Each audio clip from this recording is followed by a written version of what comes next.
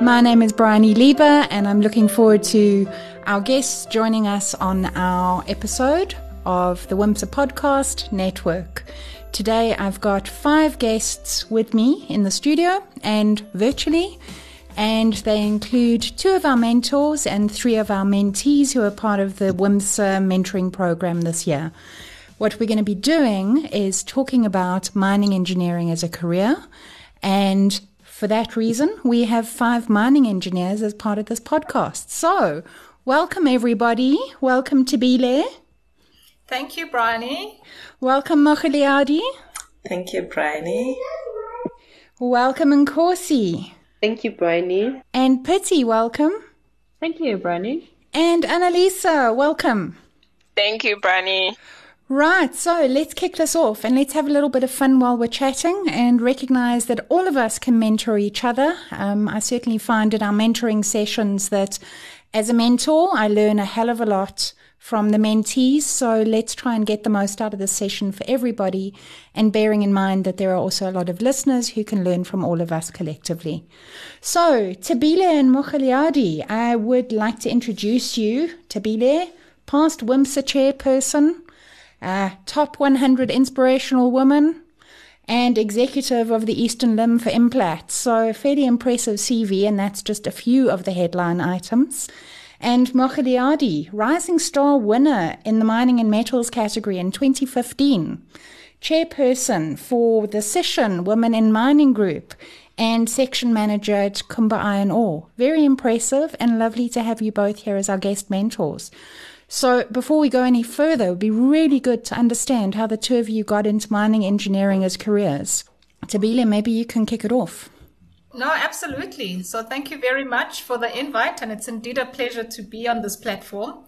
So I matriculated in the year 2000, giving away my age. And, when you're in matric, you are evaluating options. What are you going to do after you matriculate?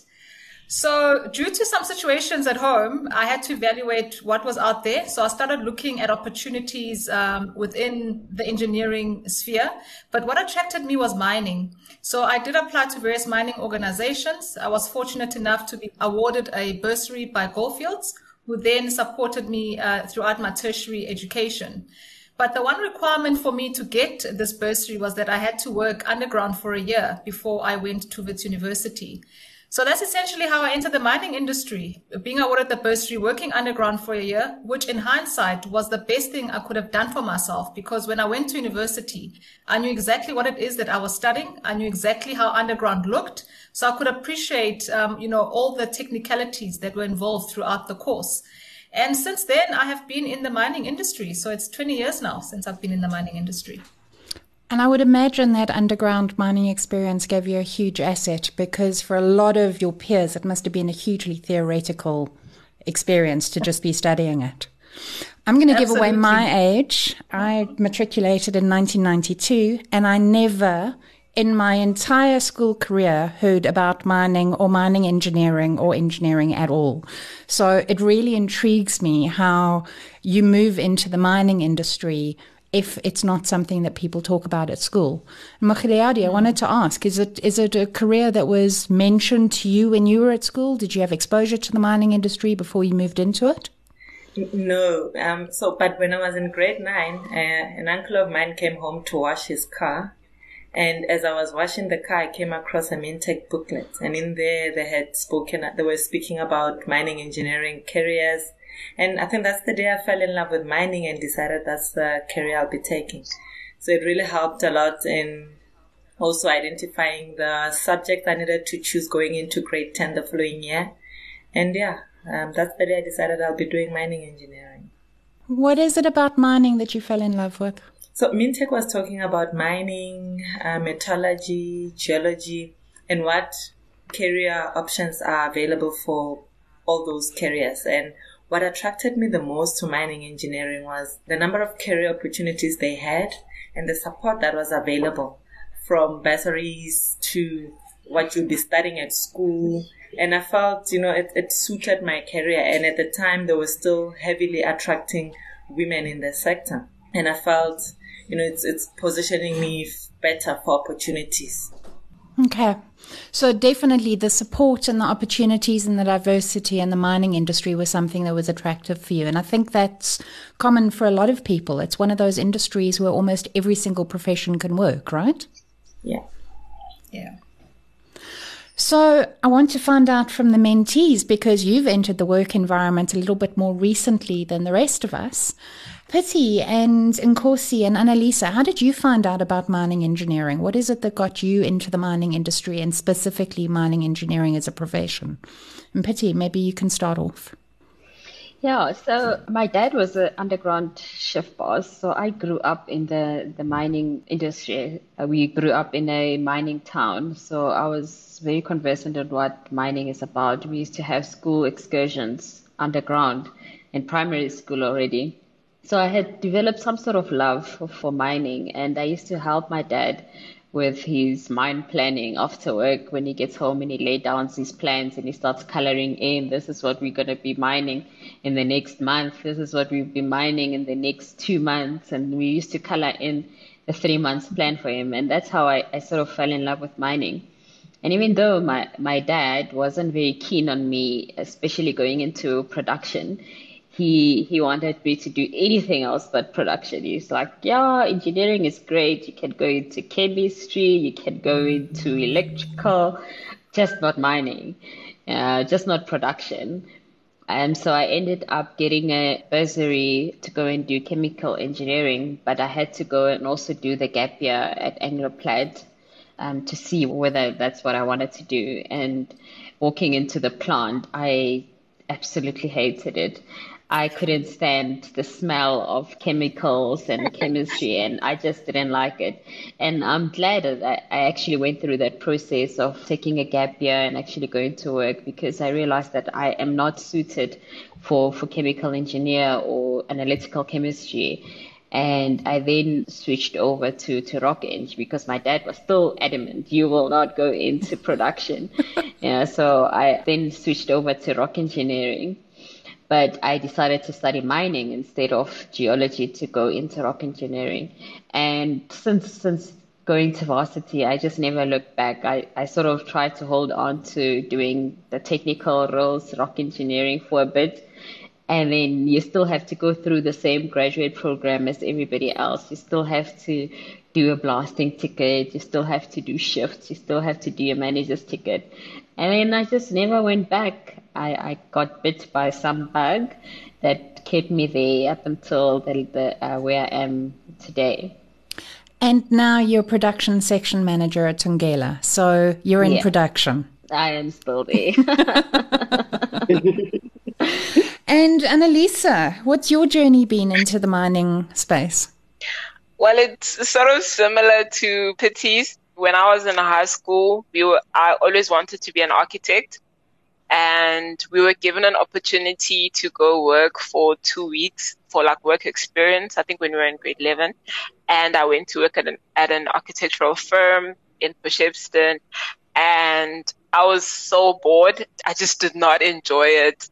Obviously, I enjoyed design, but I was bored.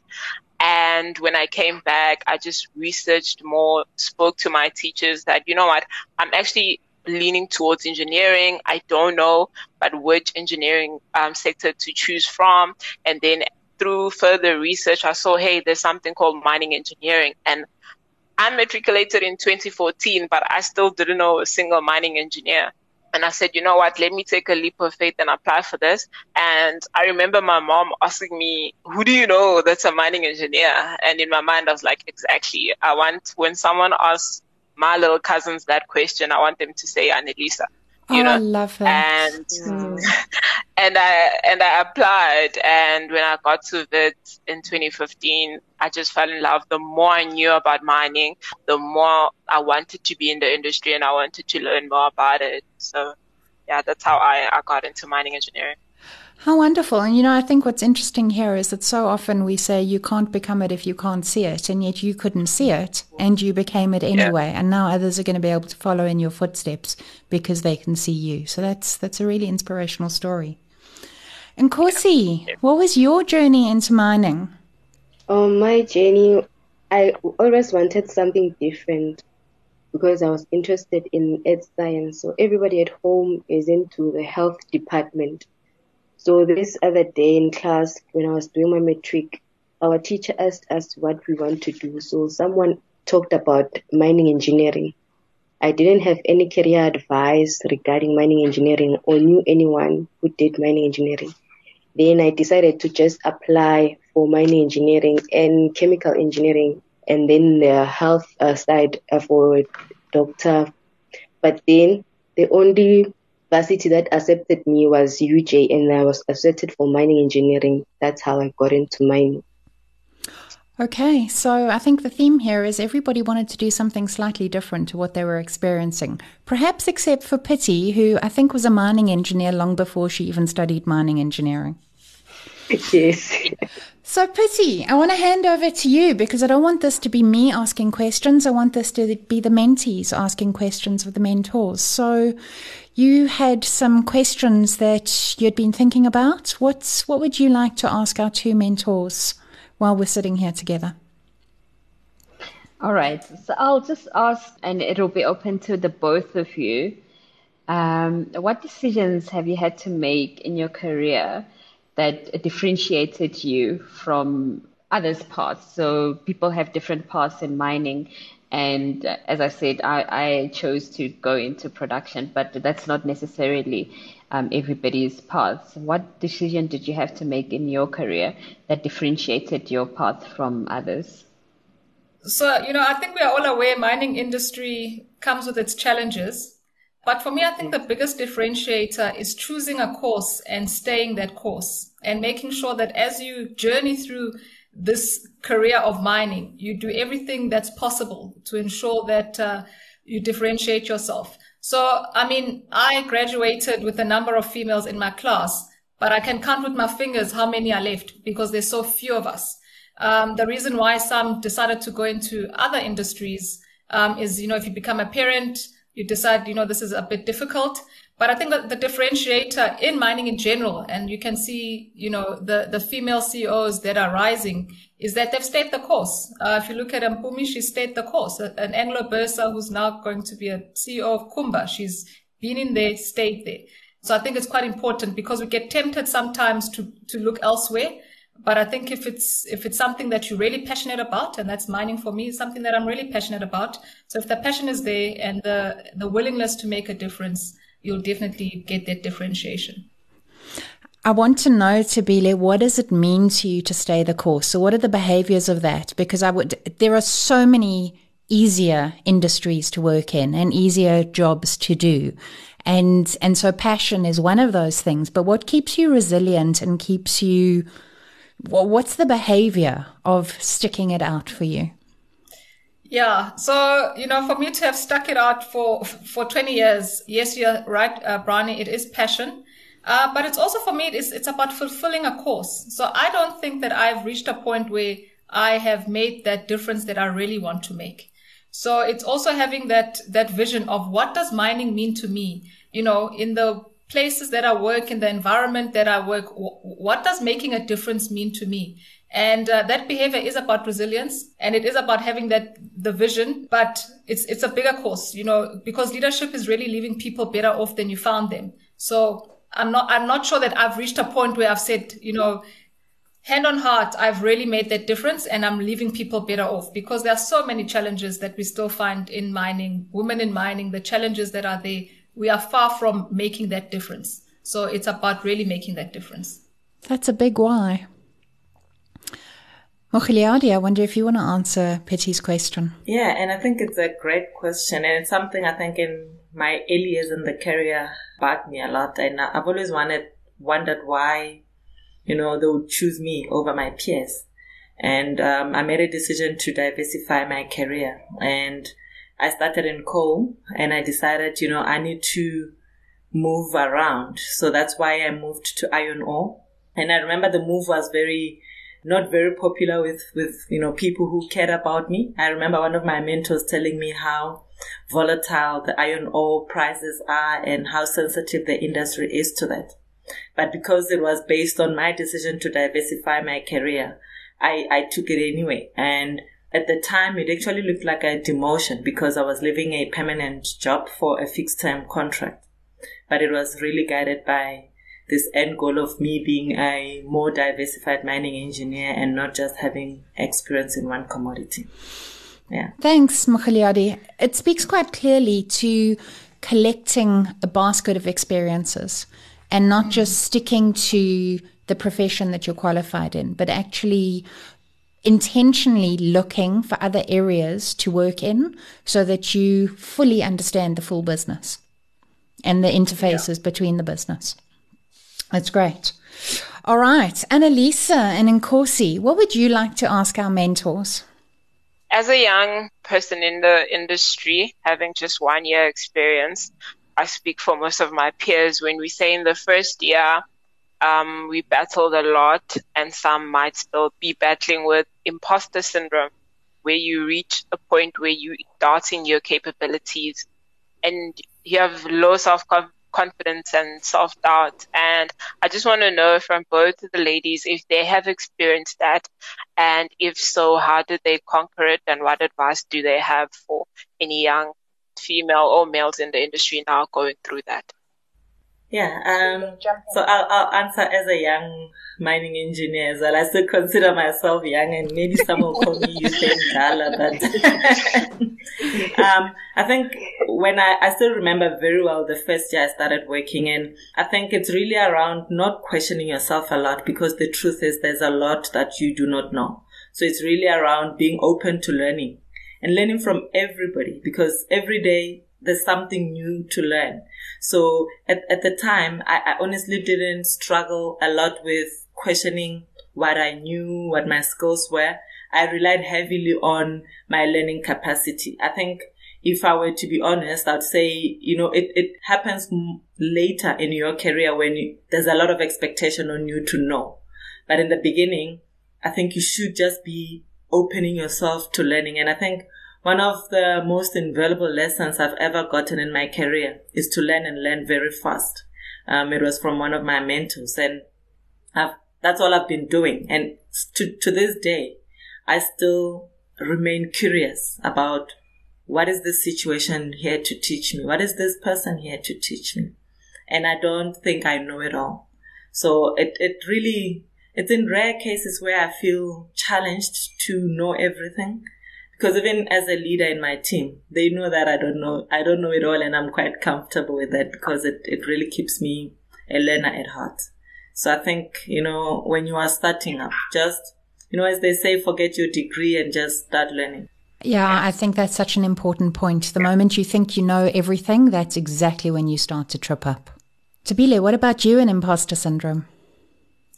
Yeah, I think we all battle with imposter syndrome. But I think the first step as a young graduate, even myself, I entered the industry, at least you are better, you've got a degree. I entered the industry with not even a single degree. I had a matric certificate. So just imagine that imposter syndrome. But I think it's important to forget the degree. Yes, you do have the qualification, but when you enter the industry, accept that you don't know, and accept that the people who you find there know more than you. Be open to learning, ask the questions. Mining for me has been a journey of continuous learning, continuous unlearning, relearning. So you need to be open to that, because this whole I've got a degree story is what trips a lot of graduates when they enter the industry. And they find themselves, I did not study to be a shift boss. Well, unfortunately for you to climb that ladder, you need to go through that process. So I think being curious is key. And just being respectful of the people around you and appreciating that they've walked the road before you, and yours is to now learn from them as you progress throughout your career. And I think on self-confidence, you just need to hone in the skill, put in the time, put in the hours. It doesn't come, from anywhere. You just need to make the time and put in the effort, because if you don't, then you are going to hinder your progress in the industry. Yeah, I think that's a great point. I think confidence comes from competence, and competence isn't your qualification. It's a combination of your qualification, your experience, honing the skills, your natural aptitude to do something, and your knowledge and your network, people that you can draw on. And every single time you move in your career, your competence goes from being enough for where you were to not enough for where you're moving to. So you go through the cycle the whole time. And I think all of it, Tabile and Mukhliadi and Pity, you'll agree that the more you figure out that you know, the more you realize you don't know. And that, I think, is where the imposter syndrome comes from. And this kind of noisy inner critic who's saying, oh, you're not good enough. You haven't done enough. You haven't studied enough. And we had to talk about this in one of our mentoring groups a while ago around separating that inner critic voice from your own voice and learning that this is just the little girl inside you who wants to keep you safe. And she's scared that every time you try and do something that you don't know how to do, you're going to fail. But you've got so much evidence of having got to where you are at this point in your career, of succeeding and learning from failure and course correcting, that all you need to do is look at that voice and hear what she's saying and thank her for what she's saying and let her know that you've got it. Okay? And let her know that you've got a support group of people to learn from who've got you.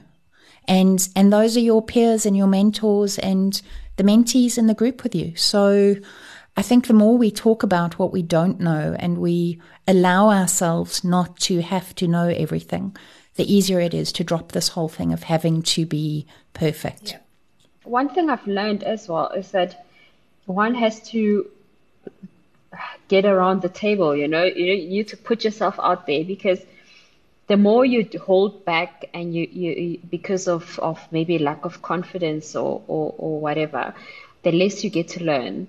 So even if you know that you don't have the experience, raise your hand, say, no, I'll do it. And you learn on the road. You learn somewhere along the road. Someone will teach you how to do it, even if you don't know how to do it.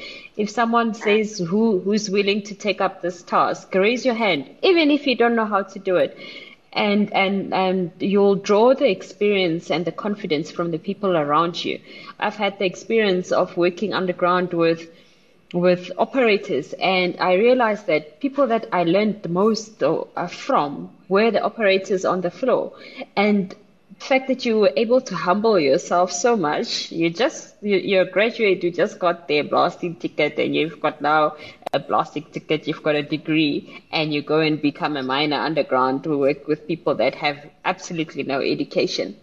And they are the guys that teaches you not just the technicalities of the job, but also a lot of leadership skills. They teach you how to communicate on different levels, to manage up and to manage down.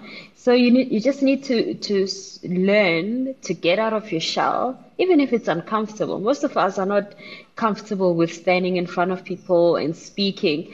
But if they say, who's going to be the MC? You raise your hand, I'll do it. And then you'll start biting your lips while you're in front of the people. But that is how you learn. That is how you grow, by just keeping on, raising your hand, keeping on when there's an important meeting going on, sitting at the table and not at the back, and putting yourself out there. And as you learn and as your confidence grows, people are going to start recognizing you. I think that's such wonderful advice. And absolutely, if you don't put yourself out there, you won't get the experience. And the experience is what compounds the knowledge that you have. So, Nkosi, what question would you like to ask? My question is, what is the difficult situation you have come across in your career, and how did you deal with it? So I've got 2 kids.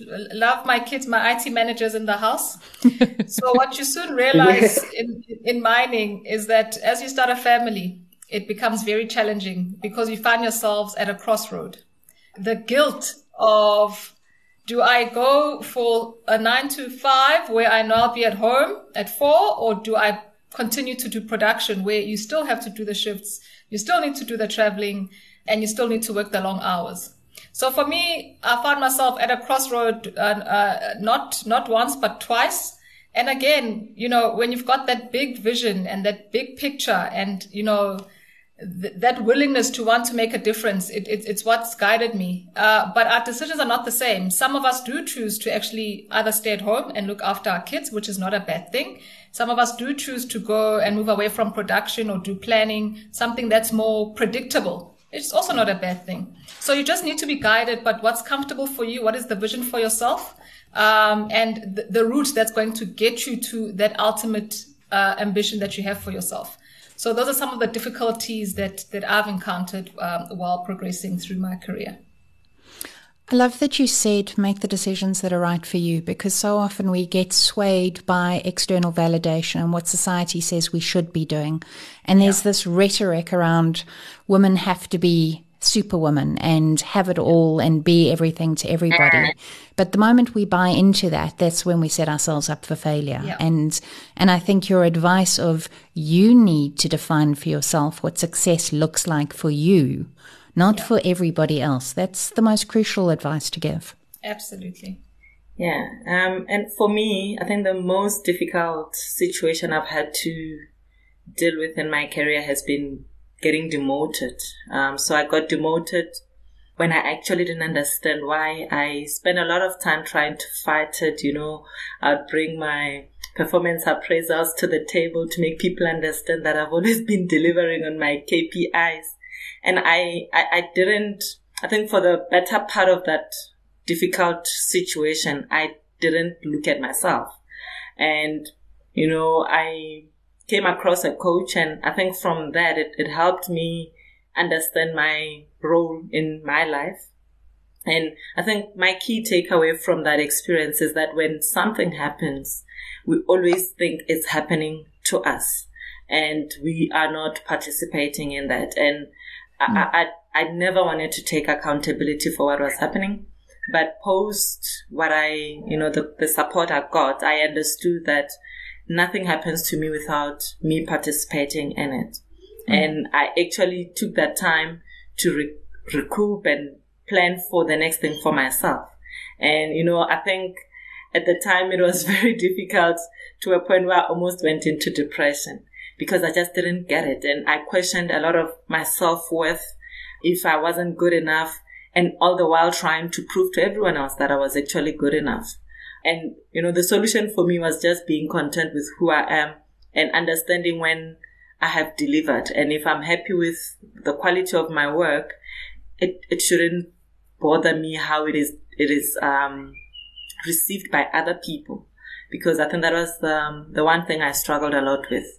But I managed to come out of it, and it helped me really set myself up for the next thing that came in my career, being an accountable individual in my life. So now nothing really happens to me. I decide if it's going to affect me, or, I still go through challenges, but I face them differently, and I go into it as a person who's taking charge of the situation and not always being a victim of things.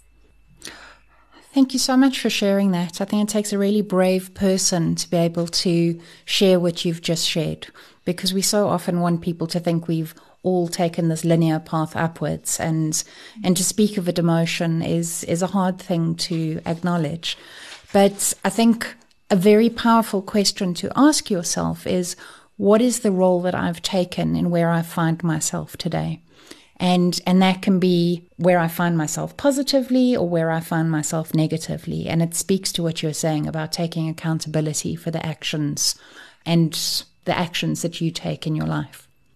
Patty, any difficult situations you've found yourself in and that you've learned from? Yeah, definitely. So I worked with an extremely difficult boss, and I'm not sure whether he was just difficult or he was just a bully, but I think he was just a bully. But he used to make my life very, very difficult. He used to fight with me a lot. And there was a day where he gave me an instruction. I think it was to move a dozer or something very petty in the pit. And I was a mine overseer at the time. And I went down to the pit, gave the guys my instructions, and the dozer was on breakdown. So I left and I went back to my office, continued with my day, because I knew that the team has everything under control. And he went to the pit and he obviously found the dozer not doing what he instructed me to do. And he immediately came back to the office. He literally banged my door so hard that it smashed a hole into the wall, the drywall. Oh dear. And after that incident, I think I had a couple of decisions to make. I had to question myself: is it about me, or is it personal? And you start analyzing people's leadership skills and whether you are willing to tolerate that. Because I think as a woman, or even as an employee, you sort of have a right to choose what you tolerate and what you don't tolerate. And before I blamed myself, I had to look at all the other external factors and how everybody around him is being treated and everybody around him is responding. And I made a decision for myself that I'm not going to leave my career path because of one person. I am not going to get depressed because of one person. And you look at your own personal capabilities and your competency, and you realize that, but you are competent to do the job. And if you were under someone else's leadership, you would flourish even more. And I made the decision to do something about it. And when I wasn't getting joy, I decided to leave the company because I was not willing to be suppressed, because I felt like my growth is being suppressed because I'm not given freedom to grow. So I decided that I will be in an organization that supports growth, that supports female. I will not change my career. I'm not all of a sudden going to choose that I'm going to go sit in an office because I don't want to be in the production field. This is what I want to do, and this is what I will do. And I will not allow people to influence my career because they are bullies or they have personal issues. This is what I want to do, and I will fight tooth and nail for me to stay in the career that I want to be, because that's my choice. So, yeah. Very powerful.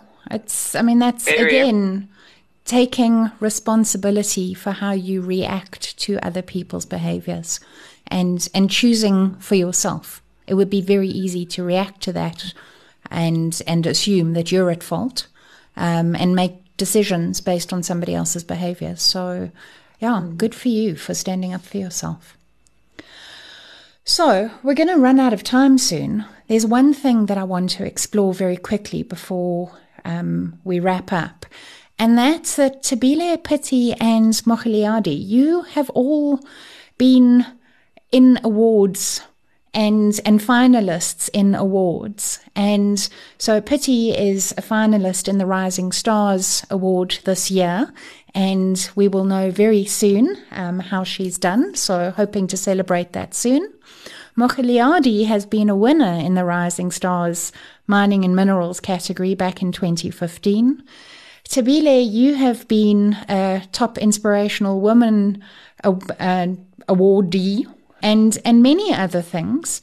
And you all put yourselves out there. And so I think for everybody, it would be really nice to understand, how does one become a nominee, a Rising Stars finalist, a top 100 inspirational woman? What are the actions that you're taking? What are the behaviors that put you in the spotlight for those sorts of awards? Yeah, if I may go. So I think the Top 100 Inspirational Woman Award seeks to recognize, trailblazers in the mining industry. And these are women, within the industry, according to me, are the ones that are doing something more. It's more. It's just not, for me, it wasn't just my day job. So at the time, I was the chairperson of Women in Mining South Africa. So it's not about, clocking in and doing your day job. It's about what is it that you do after that? How are you contributing to society to make society better off? How are you as a leader leaving people better off? How are you changing the landscape? And I think for me, that's quite important, is how are you going above and beyond? And I think, that's the recognition that one received. Lovely. Thanks, Thobile. Pity, being a Rising Stars finalist, what are the behaviors that put you in that spotlight? I think, Briony, the one thing is that you actually really need to put yourself out there. In our industry, where everybody is just all about getting their job done, everybody's chasing their own KPIs. Nobody is looking at whether you are a rising star or you are contributing to the world at large, unless you actually take that decision that, you know what, I will celebrate myself. If nobody else will celebrate me, I will celebrate myself. And that's the first and initial step to it. And obviously, as you get part of the competition, you go through different stages of judging, and then you start competing, and then it's no longer about just you and what you want to do, but you need to take the first step. You need to say that this is what I want, and this is what I'm going to do to get it. And for me, that was entering into the Rising Star. So I nominated myself.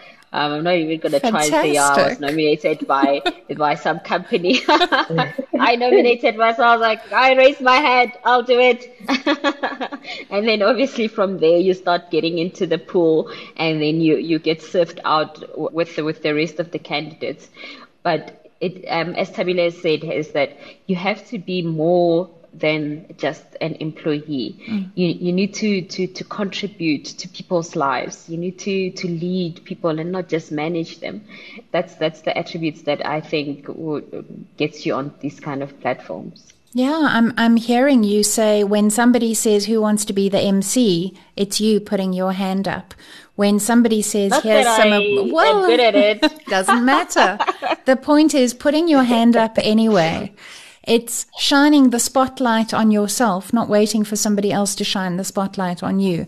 Advocating for yourself, getting out of your comfort zone, seeking the opportunities, and really contributing to a bigger picture, not just what can I get, but what can I give and how can I serve. I think that's a huge lesson for a lot of people, especially with a mindset of being an employee versus being the person in charge of your own career. And if I may add, Brianne, and there's no age to this, so you can't say I'm too young. I just graduated, I haven't gotten this, or I am too old by now. There's no age limit to these kind of things. So if one has something in mind, a goal that you want to achieve, one just has to go for it. I love it. That's powerful advice for everybody. Maholiadi, what's it like being a Rising Stars winner? It's been wonderful. And I just want to add on to what Pietie said last around the age thing. I remember when I entered, criteria was 28-year-olds to 40-year-olds, and I was 25. And I thought, I just want to go to the final, the dinner and clap hands for people, because I actually thought I was going to be disqualified based on age. And to just emphasize that point, it's never too early. And for me, it's been making my career fun. I think I've always wondered what else can mining engineers do besides going underground? And, before I even left Wits, I was in girl engineering. I was in SAWomen, South African Women in Engineering, giving back. And that's where I think I found my passion around people. And all these awards are really around impact and saying, what is it that you are doing beyond yourself? And, I was reading The Seed of the Soul sometime this year, and they're talking about creating your own karma and saying, what you put out there will always come back to you. So if you see yourself as a rising star, go out and try make someone feel like a rising star. Create a top 100 women in mining. And it does come back to you, because people see it when you are being authentic, and people just want you to feel the energy that you are giving out. So it's really around creating these consequences and what you want for yourself. If you see yourself as whatever your inspiration is, start doing that. When I speak to high school students, I've got a school I adopted, and I usually talk to the grade 12 learners to say, if you think you are a doctor, start thinking about what doctors do. Walk like a doctor. Let your teacher say, hey, this is not a hospital here. Come back to life. But, start doing the things that you really want for yourself. And even if you're not doing it for yourself, do it for someone else, and it all comes back to you. So yes, it's been a great Adopt the mentality. Lovely. Yeah, adopt the mentality of being the person that you want to be. All right, so you speak to high school students, so let's use that as our wrap up. Quickly, round from each of you, if you had the opportunity to give some advice to some high school students who were thinking about a career in the mining industry and specifically mining engineering, what's one thing that you think they should know and that you would have liked to have known when you were their age that you would like to share with them now? Tabile, let's start with you. Yeah, so my piece of advice would to be, the industry is limitless. You make it what you want. The opportunities are many. And, when you find yourself at a crossroads, you can still change direction, but within the industry and still prosper in the industry. Lovely. Thank you. Patty, what's your advice? I would say that it's very important for one to know what you're passionate about and more or less what you want to do. Research it very much. Know what you need to get in order for you to actually get to the end goal, even if you don't have that end goal clearly defined. Because every single day you make decisions towards that goal.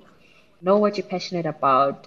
Know what you need to do, what you need to acquire in order for you to get to the end goal and work towards it every day. They always say that there's so much power in writing things down. Write it down so that you can keep on referring to it and saying, this is what I want to achieve this year, and go for it.